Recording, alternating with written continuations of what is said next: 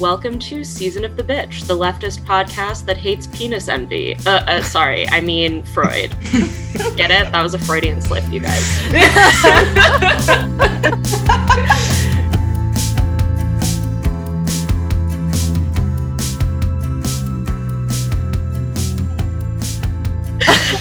Today we have... good. Thank you so much.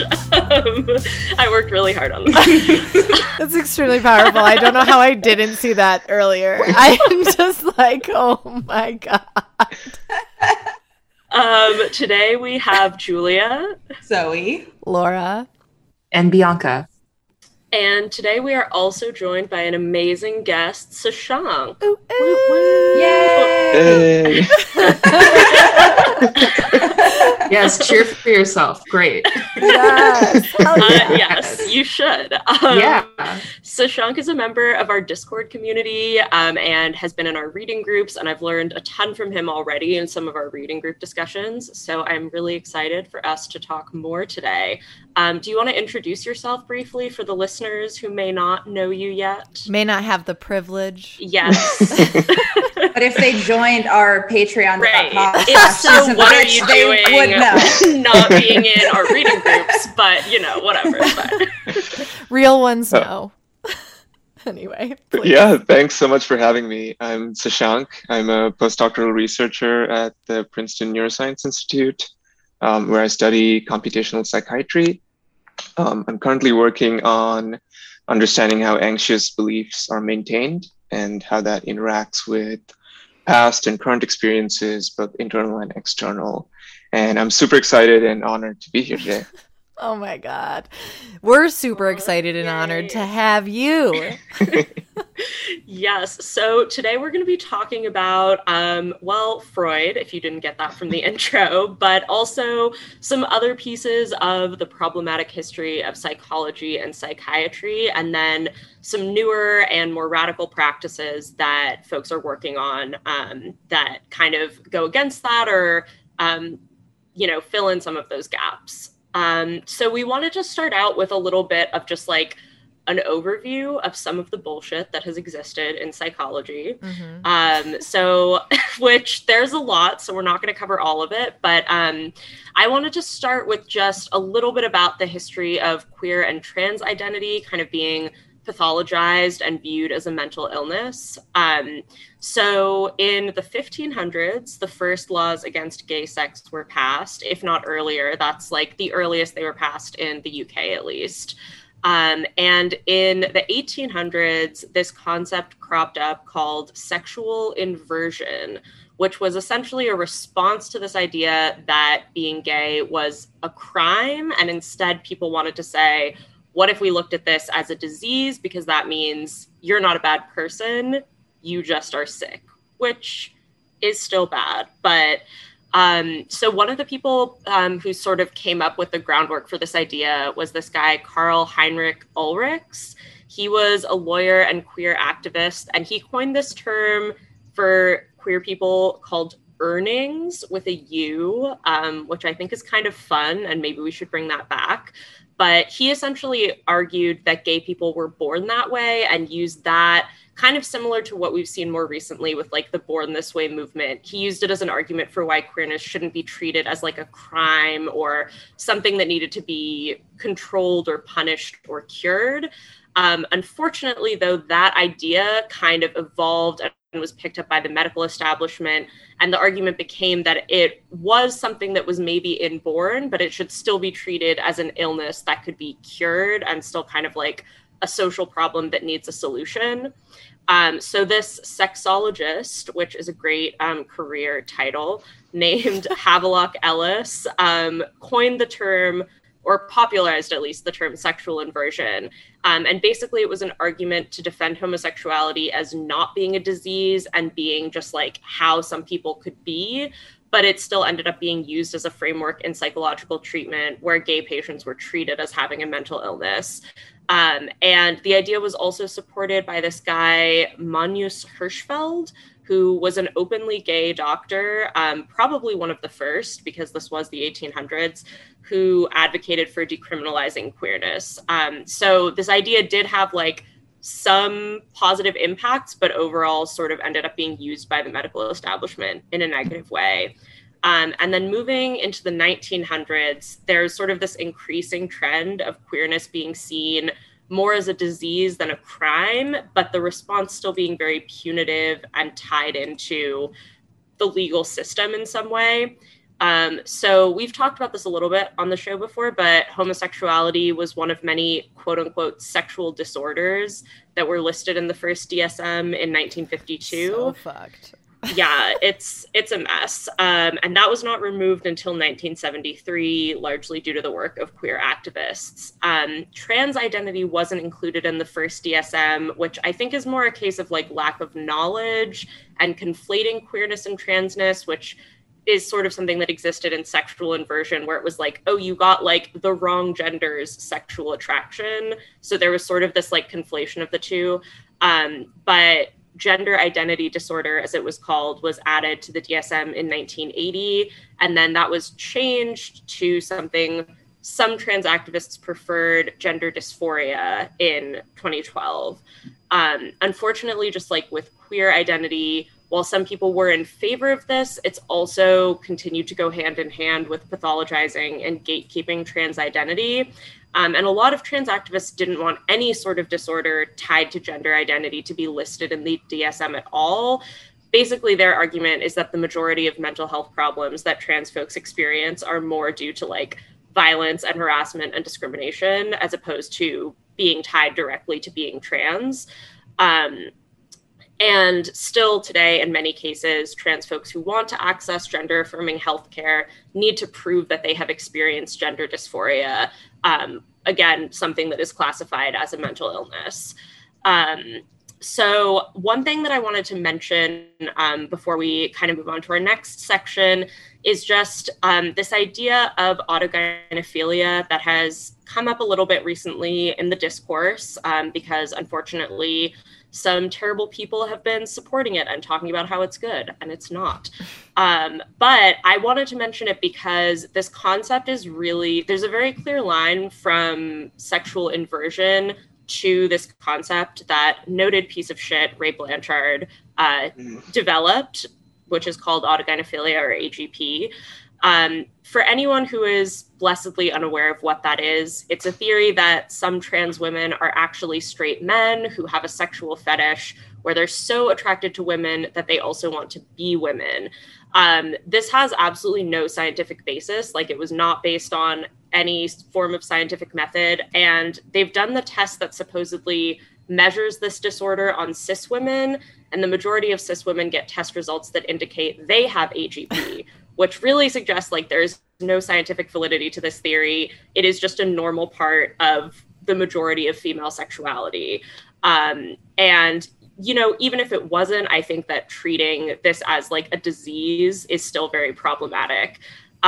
So I really don't want to devote too much time to this truly evil man and concept, but for anyone who is interested in kind of reading more about this and a more thorough debunking of this concept, should check out Julia Serrano's work.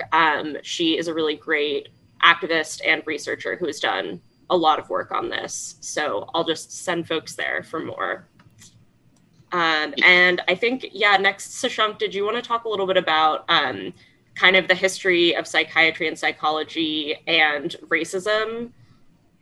Yeah, totally. So this kind of parallels the weaponization of psychology and psychiatry to pathologize Black folks and neurodivergent folks, again, all the way from the 1800s. So in the 1800s, it was used to justify slavery and racism. So drapetomania was a disease that was invented specifically to pathologize Black folks that were trying to escape slavery. And then kind of post the Civil War, the conditions of Black folks was blamed on like their having freedom. So like freedom was, their freedom was supposedly treated as a cause of a mental illness, quote unquote, rather than the, you know, historic oppression.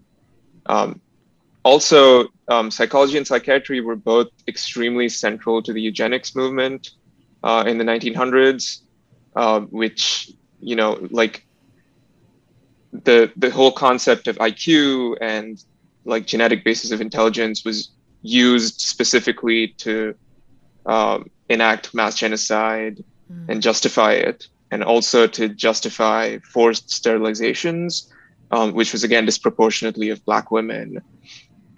And then moving later on, there's this continuing pathologization of Black folks. So schizophrenia took on this very racialized quality. So it was overdiagnosed in Black folks. And there's this idea of protest psychosis, which was basically used as a way to pathologize any form of protest against structural racism as hostility or aggression or psychotic tendencies to, again, negate any validity to that protest. And kind of along the same lines, there's this continuing pathologization that continues to this day of neurodivergent folks, pathologizing their existence and like forcing compliance to this abstract norm of behavior, and like continuing to traumatize them in order to do that. So like, I wanted to bring up a kind of specific example that continues to this day of like traumatization and abuse of autistic folks. So this behavioral psychologist, Ivar Lovaas, developed something called applied behavioral analysis, which was basically a way to force compliance on autistic folks and autistic kids, to force them to behave like neurotypical kids with the use of like extreme aversive conditioning and electric shocks. And like, it's no surprise that this is the same guy who worked on conversion therapy for gender nonconformity, right? And the horrible thing about ABA, or behavioral analysis, is it continues to this day. It's actually widely used and like continues to have a lot of support, despite the fact that it emphasizes compliance over the needs of the individual. Like, basically, they don't care about what this person needs or wants to communicate or is experiencing or what distress they're going through. It's all about complying to this sort of behavioral norms that the psychologist or psychiatrist decides. And a specific example of this that is very recently relevant is there's this center in Massachusetts called the Judge Rodenberg Center, where another behavioral psychologist, Matthew Israel, developed like an electric shock device specifically for this purpose of like forcing people to comply with neurotypical behavioral norms. And it's like, to this day, it's being used to torture autistic and neurodivergent folks who are, by the way, largely Black and Hispanic. In 2020, the FDA actually banned this device because of the psychological and physiological harm that it causes. It's like a shock that's like 30 times more powerful than a police taser, and, you know, gives folks PTSD and like trauma, and they've like spoken out against it. And again, largely due to the organizing of autistic folks, the FDA banned this device in 2020, but the ban was overturned this July. And so like this center continues to shock folks into compliance, you know, using this justification from a long history of psychology. Yeah, so, well, my dad is an autism specialist, brag, I guess, because mainly because my older brother has autism and was diagnosed in the 80s. And there was like so little known about autism at the time that my dad was like, I guess I have to find out. But so there's like, in a similar vein of what Sashank was saying, there's like really disproportionate diagnostics for Black kids and people in general with autism, because they're often diagnosed with like oppositional defiant disorder or other like behavioral disorders, because it's seen as this like kind of purposeful acting out, versus like white kids are seen as like, oh, you have autism, like this isn't your fault. So yeah, just very fucked up. There's also, I wanted to mention, there's actually an article on the history of schizophrenia and how it was used to criminalize, like the diagnosis started being used more on Black people during the civil rights era to criminalize civil rights activists, like Shashank was saying. And there's this article about it. I'll try to find so we can share. I think it's on Psychology Today, which is interesting because usually they're trash. So maybe I'm misremembering, but there definitely is an article. So yeah, I also wanted to talk about the way that psychiatry was used against housewives. So in the 50s, a lot of middle-class white women were serving as housewives. And this is kind of the, like, I say middle class intentionally, even though we know that's kind of like a bullshit label, but it's, you know, not working class women that had to work, like they are able to stay home and work, but also not rich enough to hire someone else to do it. So that's like, yeah, the best describer. But anyway, when these women would go to their doctor or, you know, psychologist or whoever and say that they were feeling like exhausted, overworked from the domestic labor, they would just be like, oh, here's like amphetamines. And then similarly, if the same women were like, you know, I'm like not finding fulfillment in life, or like I'm depressed, like I want more out of life, whatever, they would just be like, oh, like here's benzos, calm down, everything's fine. So in all of these examples, just psychiatry is used as a tool of oppressors to keep people oppressed versus, of course, to actually help them. And then I also wanted to talk a little bit about some of the other sexual disorders. Julia gave a really great summary of the history of queer and trans pathology in the DSM. And I wanted to talk about a few of the other things that are under the same category, if you will. So most notably, there's female orgasmic disorder, female sexual interest / arousal disorder, and it is no longer in use, but there was female hypersexuality disorder. And the presence of these in the DSM, aside from showing how patriarchal it is and how these like normal behaviors are pathologized, particularly in women, of course, this is like very gendered and bioessentialist, but as Julia went over, that's really all we can expect from the DSM. And this isn't to say like there are, of course, psychological factors that can play into someone's sex drive, ability to have an orgasm, and like these things in general. But it also essentially pathologizes like people who are asexual or people who just have a higher sex drive. And that may not be tied to any other mental health thing that they're going through. And yeah, it just kind of dictates whatever this like normal amount of sex or sex drive is, and then determines like what is outside of that. And a lot of the thing with the DSM is a lot of the diagnostic criteria are so vague. So it's like very subjective to who's doing it. Like for the sexual interest one, the first criteria is like a lack of sexual interest. But like what does that mean?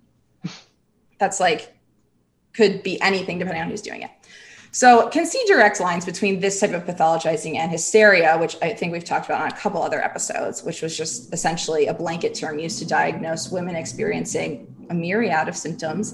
And one of the common like cures for this was that doctors would essentially try to induce an orgasm in people because they'd be like, that will cure it. That's all these women need, is just like to have an orgasm.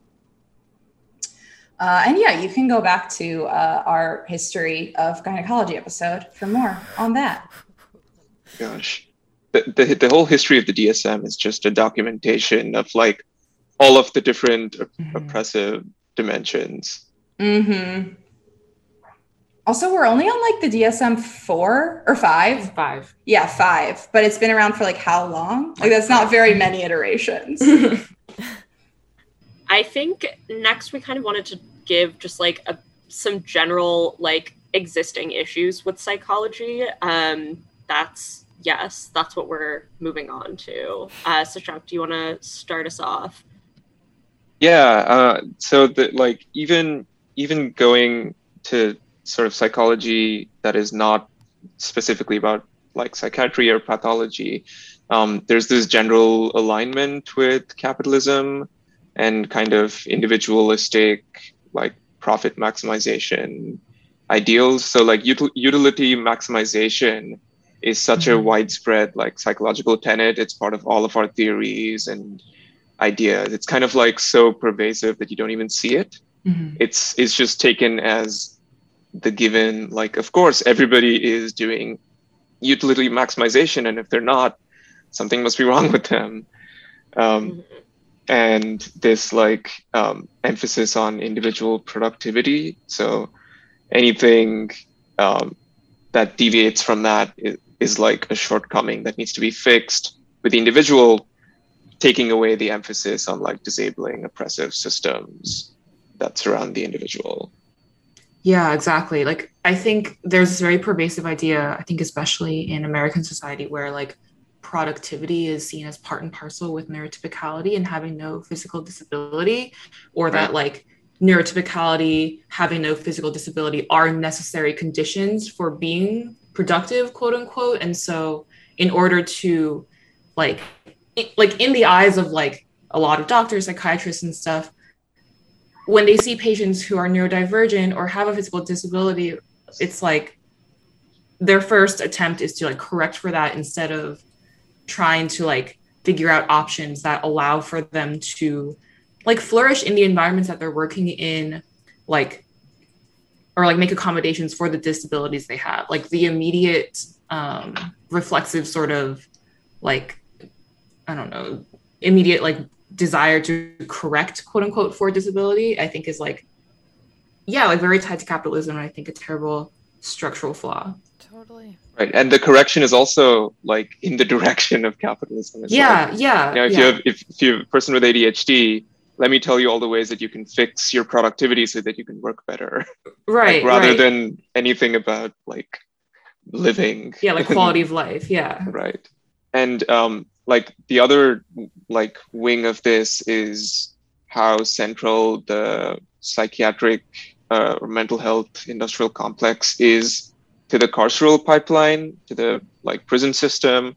So some like stats that really shocked me were that 90% of psychiatric care beds are in prisons and jails, and 50% of police deaths are of disabled, neurodivergent, or mentally ill folks.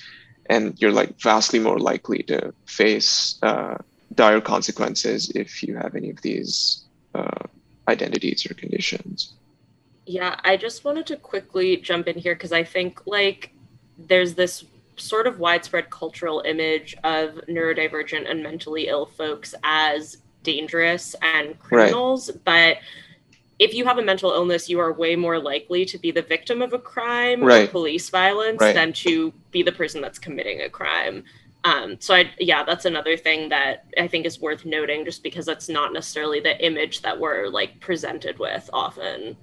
Right. And this is kind of compounded by the fact that like a lot of psychiatric institutions are carceral in and of themselves. Like involuntary hospitalization is like a carceral system that like which goes to the fact that like, you know, if you're having a mental health crisis, people immediately think to call 911 and call the cops. And even if the person who shows up isn't a cop, is maybe a mental health worker, social worker, it's very likely that this person, rather than getting any meaningful help, is going to be involuntarily hospitalized or restrained or secluded. And that like would just compound the trauma that they're enduring. Yeah, absolutely. You know, continuing in the vein of all of this being so fucked, you know, our enemy of the pod, the American Psychological Association, or APA, you know, I know we've talked about this before, but I just need to hammer home that they also literally wrote out what torture, like proper torture techniques could be, and was put into pamphlets at the School of the Americas. And you might be thinking to yourself, well, the School of the Americas was shut down because of those things. But no, it actually was reopened in the same exact spot under just a different name, called the Western Hemisphere Institute for Security Cooperation. And just as a little bit of background, the School of the Americas has trained more than 83,000 Latin American security forces since its founding. And that includes a dozen dictators and some of the worst human rights violations on the continent, you know, including like mass disappearances and things like that. Like the people who have done some of the worst shit were trained at like the hands of the American Psychological Association's training on torturing techniques. And of course, while this is like a reflection of how fucked up this field is, it also hammers home that the imperialistic regime of the United States is not only like creating its own hegemony within the United States, which we've talked about, I think, a lot, like of upholding white supremacy, patriarchy, and those things, but it also seeks to create a hegemony of U.S. supremacy in the world, and particularly in the Western Hemisphere. Yeah. What I wanted to talk about next is sort of connected to what you just said, Laura, and also it's sort of like a meta commentary on the field of psychology as a whole, but it also connects to, I think, things we were discussing before about the disparate ways that Black and Latinx, or just generally non-white patients, are treated versus white patients. I want to talk about a phenomenon that I basically learned about and experienced during my time in undergrad as a cognitive science major. It's this thing within the field of psychology research, and really most kinds of research that draws from human subjects, that academics have termed weird populations. And weird is an acronym that stands for Western, educated, industrialized, rich, and democratic. I've also seen W stand for white. And academics, Joseph Heinrich, Stephen J. Hine, and Ara Norenzayan were the first to publish on it in 2010. And what they argued in this paper is that behavioral scientists, in the papers they publish, often make these like broad sweeping claims about human nature, the fundamental characteristics of human behavior, like based on these studies they conducted, where the vast majority, if not all of the subjects in their study fit into this weird descriptive category. So there's obviously a lot of disastrous implications to this phenomenon. For example, there are instances where papers got published with like really big findings about humans' capability for visual perception, humans' capability for moral reasoning, which drew from entirely like weird populations. And then when different scientists tried to replicate these findings in non-weird populations, they found completely different things. So that's obviously a problem. And I think findings like these also like reinforce the narrative that the way Western people think and behave is the default, is like the standard, quote unquote, whereas people in the global South and non-Western areas, non-white people generally, like the way they think and behave is as a result sort of seen as like deviant or secondary or anomalous. And of course, in the field of academic research, that's a very dangerous idea to propagate. And I think there are a couple of reasons why this happens. I think the majority of them are sometimes due to individual researchers' fault, but I think more broadly due to structural failures in like the academic realm as a whole. So I guess one thing I was thinking about was like the world of academic research, like academia in general, still like privileges publishing in journals as a marker of success and importance, and like publishing is still a Western centric sort of thing. And so like in order to be published, it behooves researchers to present their findings as like very groundbreaking, eye-catching, profound.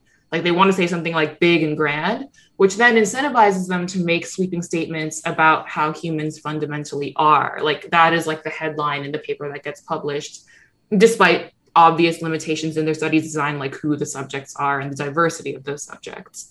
So I think that's one reason why this kind of thing tends to happen. Another thing is I think just like, I mean, in my experience also, like funding for research is incredibly hard to come by, even at universities that have a lot of money to give away.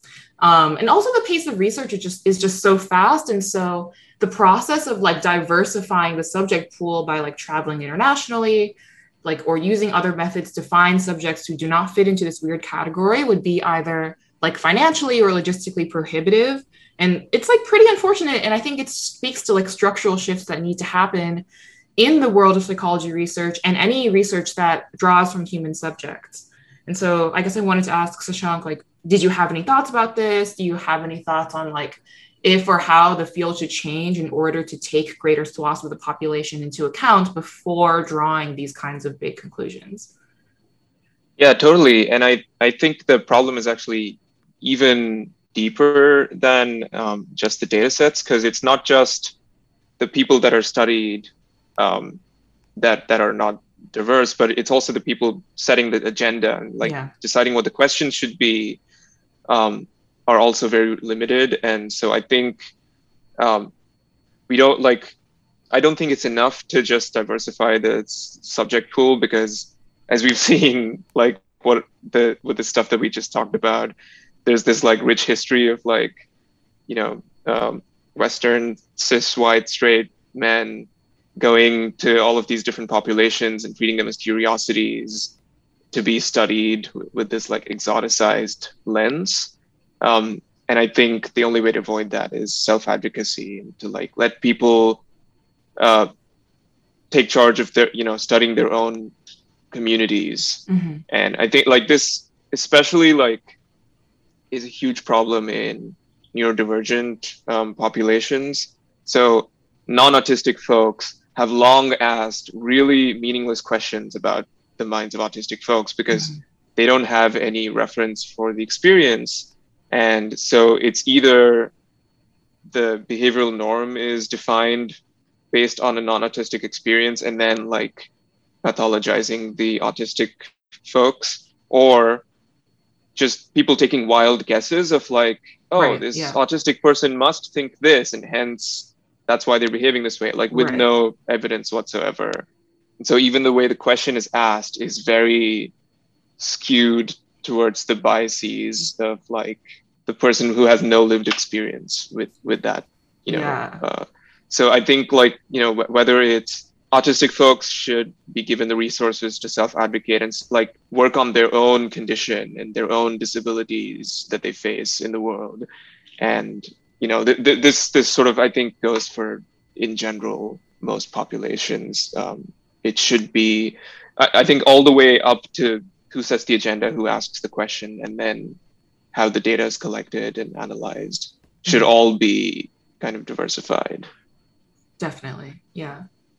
Yeah, I think one example I was reading about recently that I think like illustrates how this can go wrong kind of well is there's like this idea that men take more risks than women, or like more risk taking, and they've done a lot of studies on these like weird populations that seem to show that that's the case. And then that's been used to argue that there's like, maybe there's a biological basis for that, like gender differences are inborn because this is why people are like this. But then when other psychologists in other countries with like different cultural beliefs about gender roles have done the same studies, they get very different results. And like, sometimes there's no difference. Sometimes women take more risks. Like, so it's like completely different results as to something that is then treated as like a biological reality, when it's like, this is actually coming from like possibly flawed psychological research. It's definitely a big issue. Okay. Another, Another example of this kind of more historical is Maslow's hierarchy of needs. Yeah. Which basically Abraham Maslow went to the Blackfoot Nation of indigenous people, and he had a certain theory that he was trying to verify, was completely shocked by the non-hierarchical and very egalitarian social structures that he found in the Blackfoot community. But then what he did was he took inspiration from their teachings, but then filtered it through a very individualistic lens, and then came up with this idea of like self-actualization on the top of the triangle. When in reality, like the Blackfoot teachings had self-actualization as the base level of the TP, and like community actualization as being the focus. So like, not only were the Blackfoot people completely erased from this, and Maslow got all of the credit, but all of the teachings were also filtered through this very narrow lens. Right. And used to come up with a completely different. Yeah. Messed up. All right. So we're going to talk a little bit more about like some more positive psychological developments and activism. But before we get to that, I need to go on a little rant. I was like, wait, are we skipping around? Same. I was like, what's happening? I just like want to let people know it's coming. We're not going to talk about only terrible negative shit, but we are going to. That's true. You're right. Well, so I did want to focus a little bit in on Freud, partly because he's like probably the most well-known psychologist, at least in like the US father culture. of psychology. Yes. Yes, exactly. He also has just had a really long-lasting impact on like pop psychology and kind of like the cultural ideas of how our brains work. And I think maybe even more disturbingly, he seems to still be influential in how psychology is practiced today in some ways. So I just wanted to start us off with like a little bit of debunking of some of his theories, because I think they're just so widespread. It took me personally a really long time to realize like how much they are just not true and not really like based on scientific research. So I think one of the main ideas that I wanted to mention here is this idea that like sexual fantasies and sexuality are almost entirely shaped by childhood experiences. So people may have heard about this. Freud had this theory of sexual development where you progress through these stages. There's the oral phase, the anal phase, the phallic phase, and then the genital phase. I hate it. Which, yeah, just a really bad naming. I don't really know what was going on there. But essentially the idea is that there's like different parts of your body that you're more fixated on sexually as you grow up. But then these theories also led into, unsurprisingly, a lot of like sexist and homophobic ideas. So, for example, Freud theorized that if you were gay, that meant that you like got stuck in this regressive anal phase and you never made it to the genital phase, and that's why you're gay. And there was also this idea that women who couldn't orgasm through penetrative sex only were like stuck at an earlier phase as well. So kind of like Zoe was talking about, it's like taking this thing that probably has a lot of social and cultural reasoning behind it and personal reasoning, and essentially making it like this is just a disease that we can cure in this very simple way.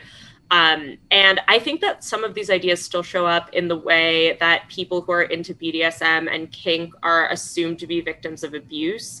I think that's also something we see with like queer women are often assumed to be victims of abuse from men. And while a lot of people do experience sexual abuse, including childhood sexual abuse, and that often has impacts on the ways we experience our sexuality, I think it's problematic to frame something that can be like a healthy, normal sexual behavior as solely a trauma response. And that often allows it to be pathologized and treated as inherently harmful, when for most people, in most cases, it's not. And there is some truth to this idea that bad experiences in our childhood have some relationship to our later lives. I think that kind of falls into the category of something that's like so obvious you really don't need like a scientific reasoning behind it. Like things that happen to us impact us. That is true. But not in this very specific way that Freud theorized. And I also think that this model kind of presents mental illness as a specific individual problem that's caused by like the individual bad things your parents did to you or individual things you did as a child, as opposed to like just the fact that there are a lot of social reasons why adults who have power over children are able to do bad things to them. And I was just looking at this one national survey that found that more than 60% of adults said that they had experienced some form of violence or neglect in childhood, which I think just indicates that this is a really widespread problem that needs a broader solution, not like an individual solution that pathologizes one person's response to that. I think free birth control, free childcare, free healthcare for everyone would be a really good start in addressing some of that. But that's, for a different episode. We can talk more about that. I think one of the funniest tweets that I've seen lately, and sorry, Twitter user, I don't remember who it was just like, how hot must Freud's mom have been?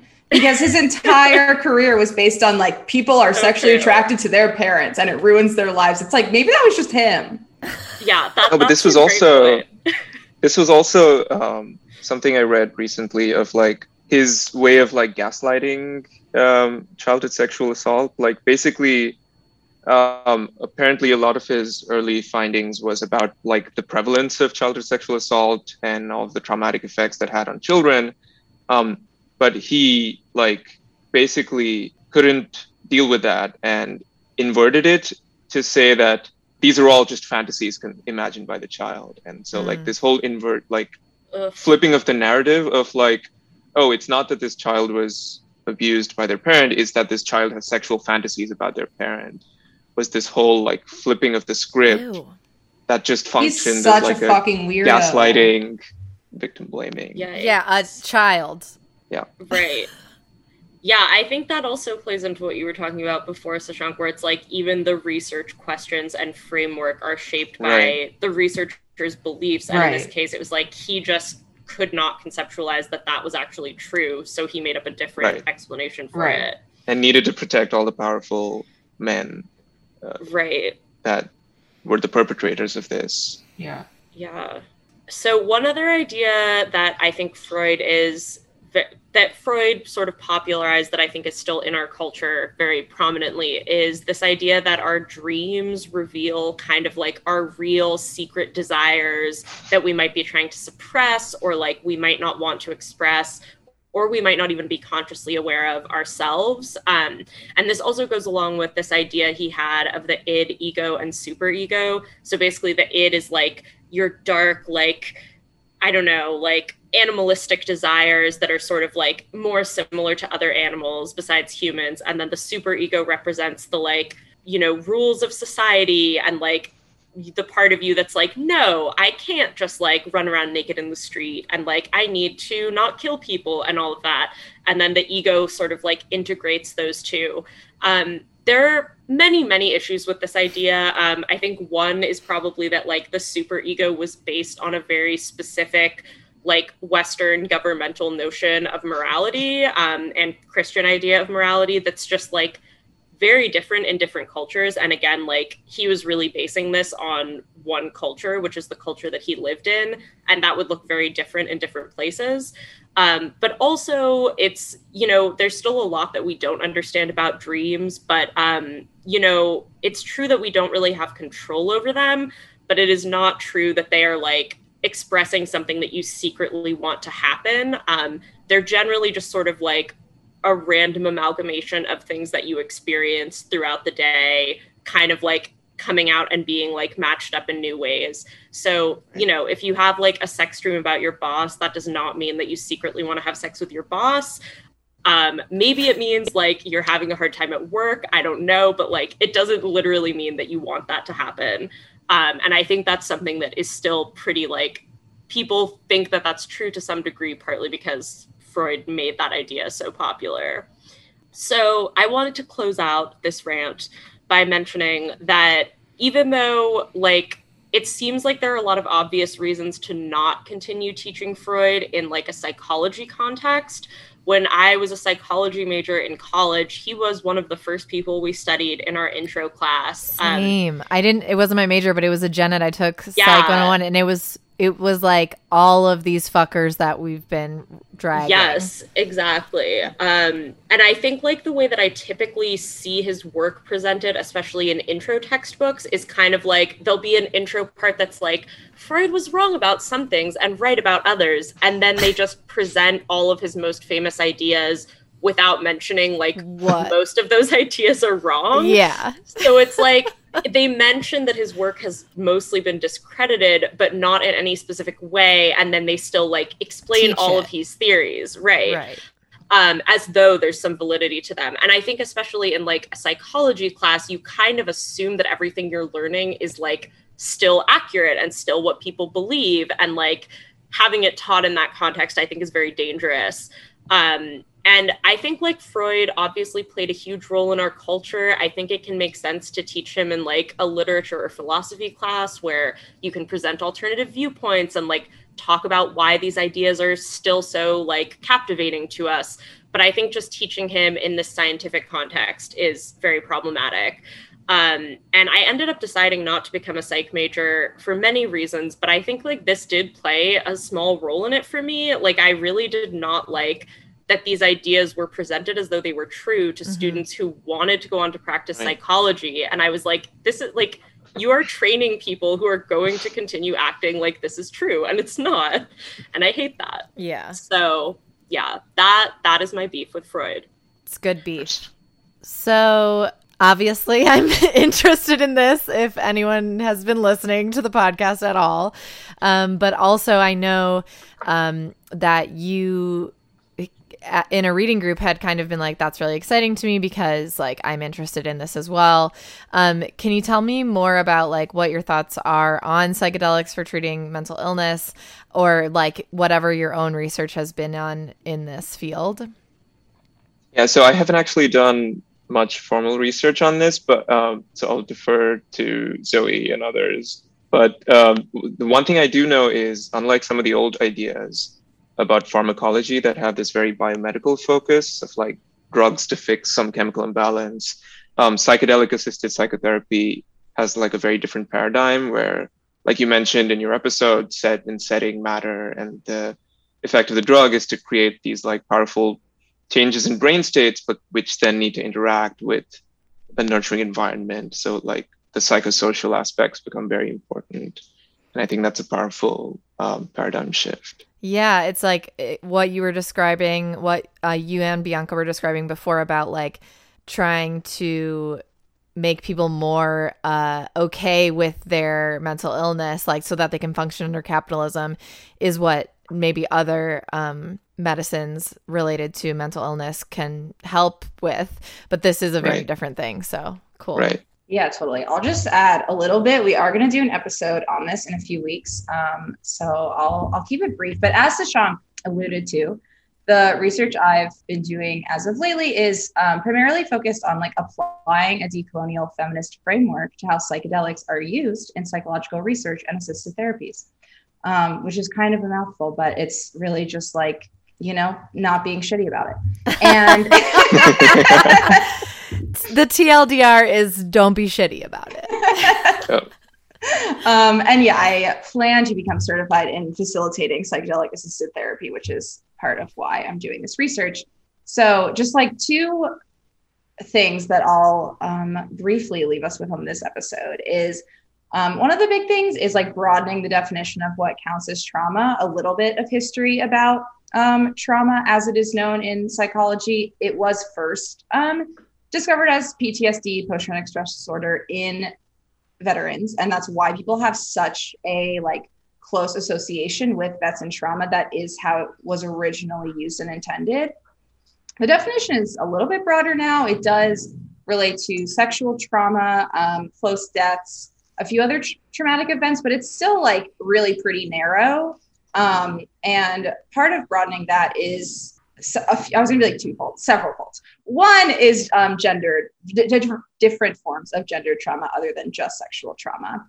Also, a lot of racialized trauma is left out. And something that I think is super important is intergenerational trauma, especially as we think about Black and Indigenous people and how those traumas are passed down, especially in that Indigenous people have used psychedelics for these forms of healing for centuries.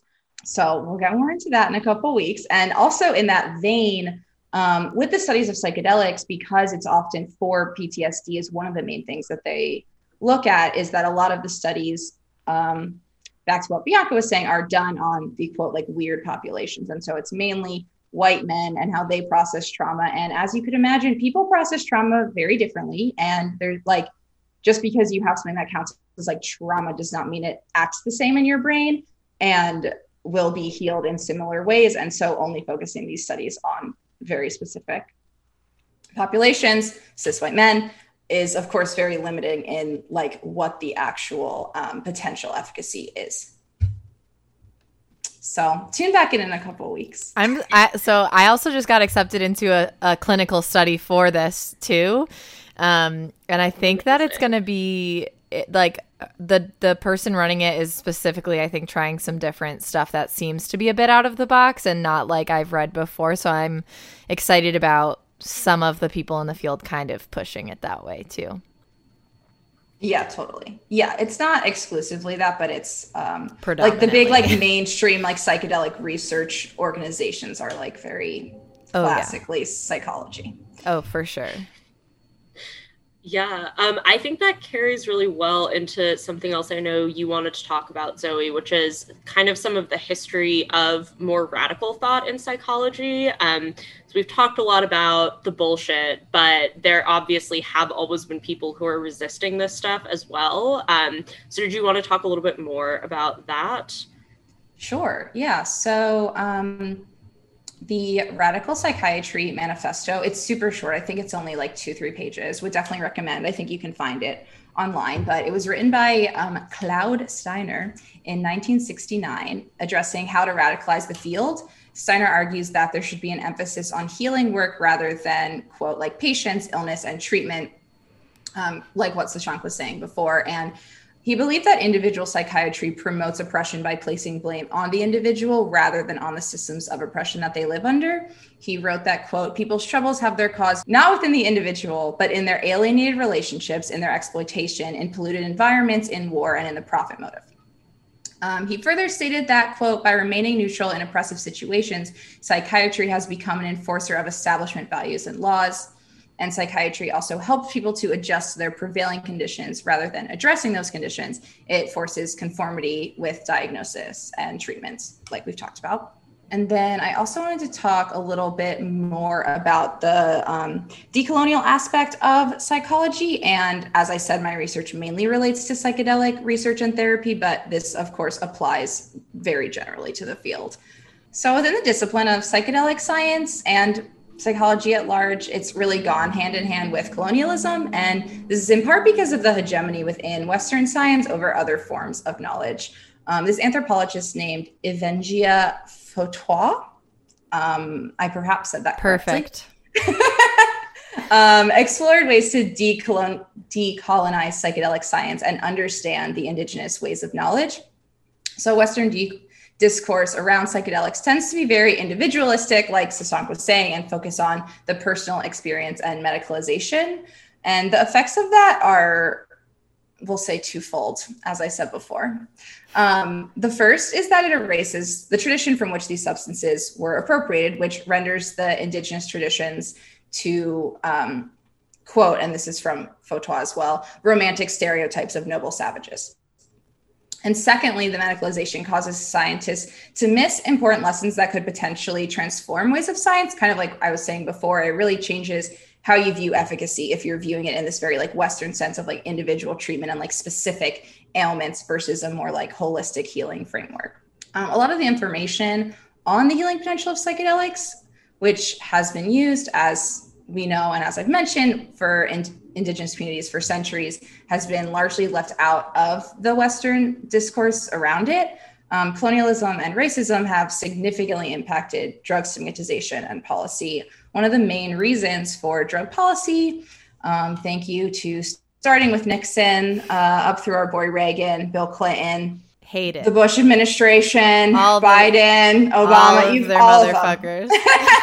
They have all furthered this like quote war on drugs, but the primary reason behind that was because of racial associations and criminalization.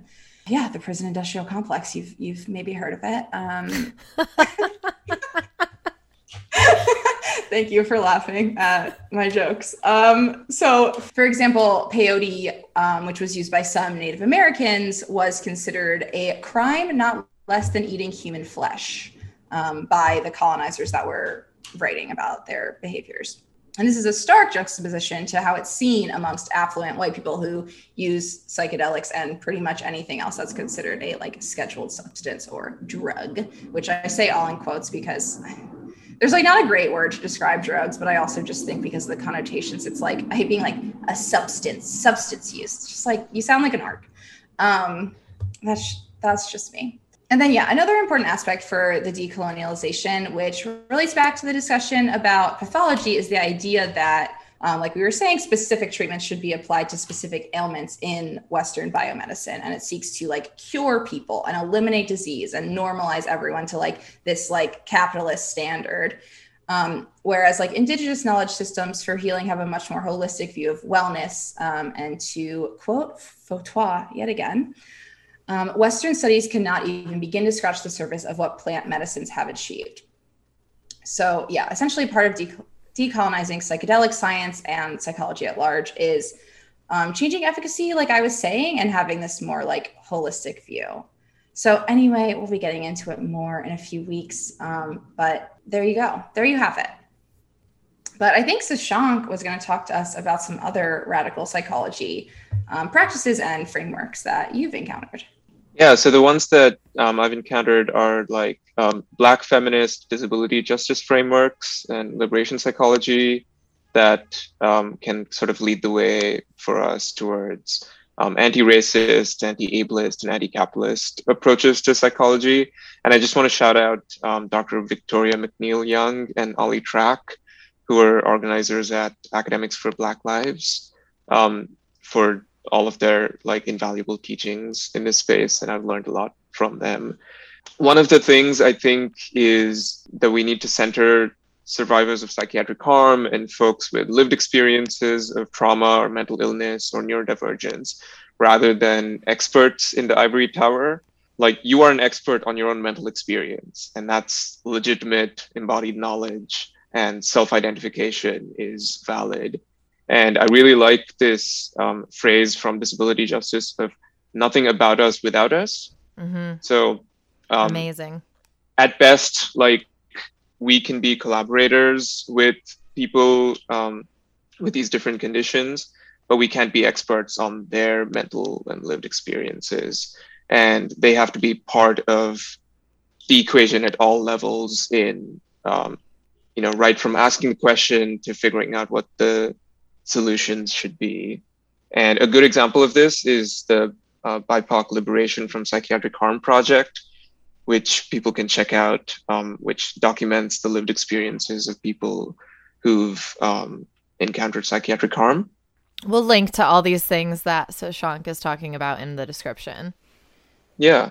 And also we need kind of an abolitionist lens to end the coercive practices of psychology and psychiatry, like involuntary hospitalization and police presence and crisis response and wellness checks and all of that good stuff.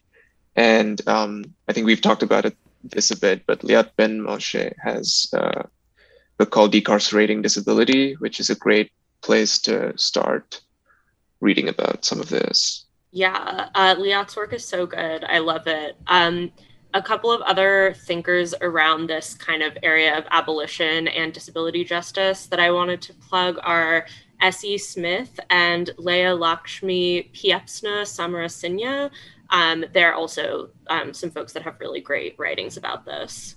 Yeah, I mean, I was just thinking about Liat Ben Moshe also because my friend Rob recommended her writings to me. Rob, if you're listening, I love you very much. Yes. And I think we actually read the intro to her book way back last summer in reading. Yeah. And I think it was because Rob sent it to me. So yeah. But having read that, I think even just from that section alone, she like very thoroughly and clearly makes the link between like disability and the carceral ways that it's often treated, and like the need for abolition as a disability rights issue as well. And one kind of concrete action thing that people can do is join this campaign called #StopTheShock, which is trying to eliminate torture using electric shocks on autistic and neurodivergent folks. And kind of in the like abolitionist vein, we need like non-carceral alternatives, the presence, not absence, of these other frameworks and support systems. And there's a bunch that I've found. The Therapist Neurodivergent and Neurodiversity Collective is one of them. And there's also things like the Trans Lifeline, which doesn't call the cops in mental crises, and the Fireweed Collective, Intentional Peer Support.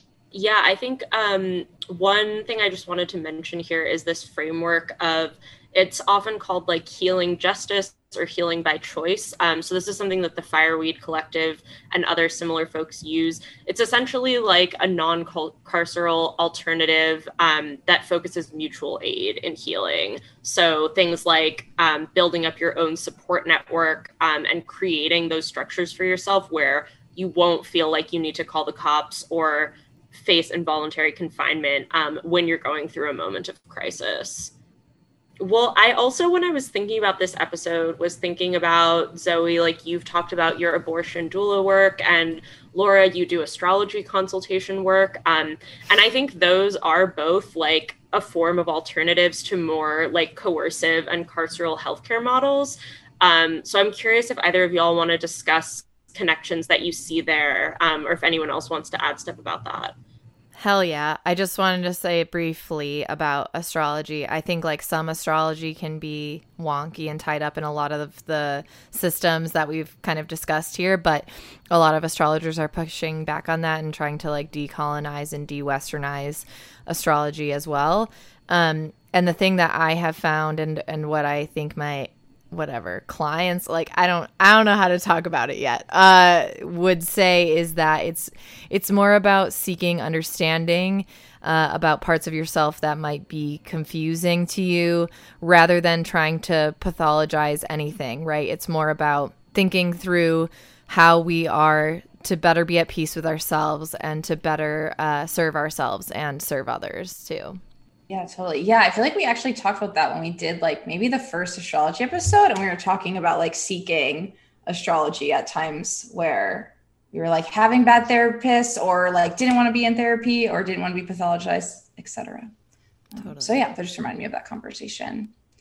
And then, yeah, I can talk a little bit about the doula work because we talked about it on the podcast before. But I think honestly, like the main thing for me about why that work feels really powerful is that it's so rare, and you can tell in people's like responses to working with me is that it's so rare in the medical system to have someone who's like fully on your side, supportive of your decisions, whatever they may be, and just like there to offer like factual, unbiased information. Even like, you know, doctors that we think of as like unbiased are still like, whatever, we know they're bought by the drug companies. They want money. They're capitalists, or they're at least coerced by the capitalist state.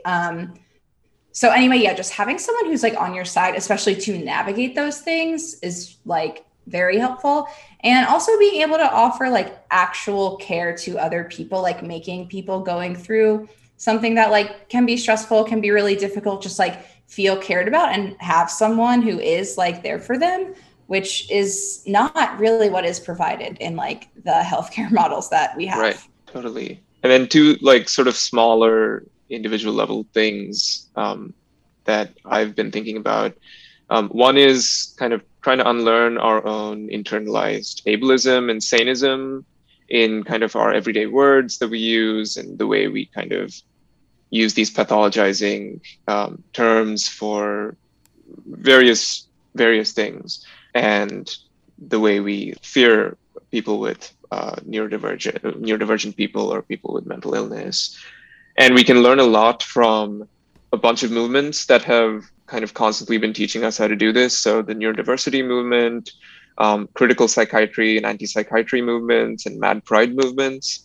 And you can read about these in a lot of places. And then kind of my own like very limited theoretical approach that I try to take in my research is anytime I'm working on thinking about a psychological process, I try to do kind of three things. So I try to explicitly identify what psychological norm is being used as a reference, like who decides what is considered normal or rational. And then second, I try to put these in like historical, cultural, social context, like whose lived experience is this adapted to. And then third, try to think about like whose interest and intervention is targeting. Like, does the individual want to change this condition about themselves, or is it the family, or is it the state? And like, in which direction are these corrective actions being taken, or which levels are being intervened on? Is it the individual? Is it the disabling, oppressive system? And like a very concrete example of this is cognitive distortions, which is a concept that's taught widely in psychotherapy. sometimes cognitive distortions can be a useful tool to think about when a belief of yours might be mismatched to reality, but sometimes they can also act as a form of gaslighting where you have a certain lived experience and hence like an accurate belief about something terrible in the world, and somebody who doesn't have that lived experience can gaslight you into saying, oh, that's not real, that's just in your head, that's just a cognitive distortion. And so that's kind of an example of what I try to keep in mind. Extremely powerful. Yeah, that's awesome. Well, thank you so much for joining us, Sashank. This has been amazing. Thanks for having me. It's been great to be here. Yeah. Well, that was freaking amazing, of course, because Sashank is an absolute icon. We were so lucky to like have gotten to know him through that process. And, you know, if you want to become a friend of the pod, quite literally, one of the best ways to do that is by joining our reading group or joining our Discord. And the way you do that is patreon.com/seasonofthebitch. You can also @ us and follow us on Twitter and Instagram @seasonoftheb. You can rate, review, subscribe on iTunes and Spotify. And pretty much that's it. Hell yeah. Hell yeah. I love you all so much. Love you. Love you. Love you. Bye.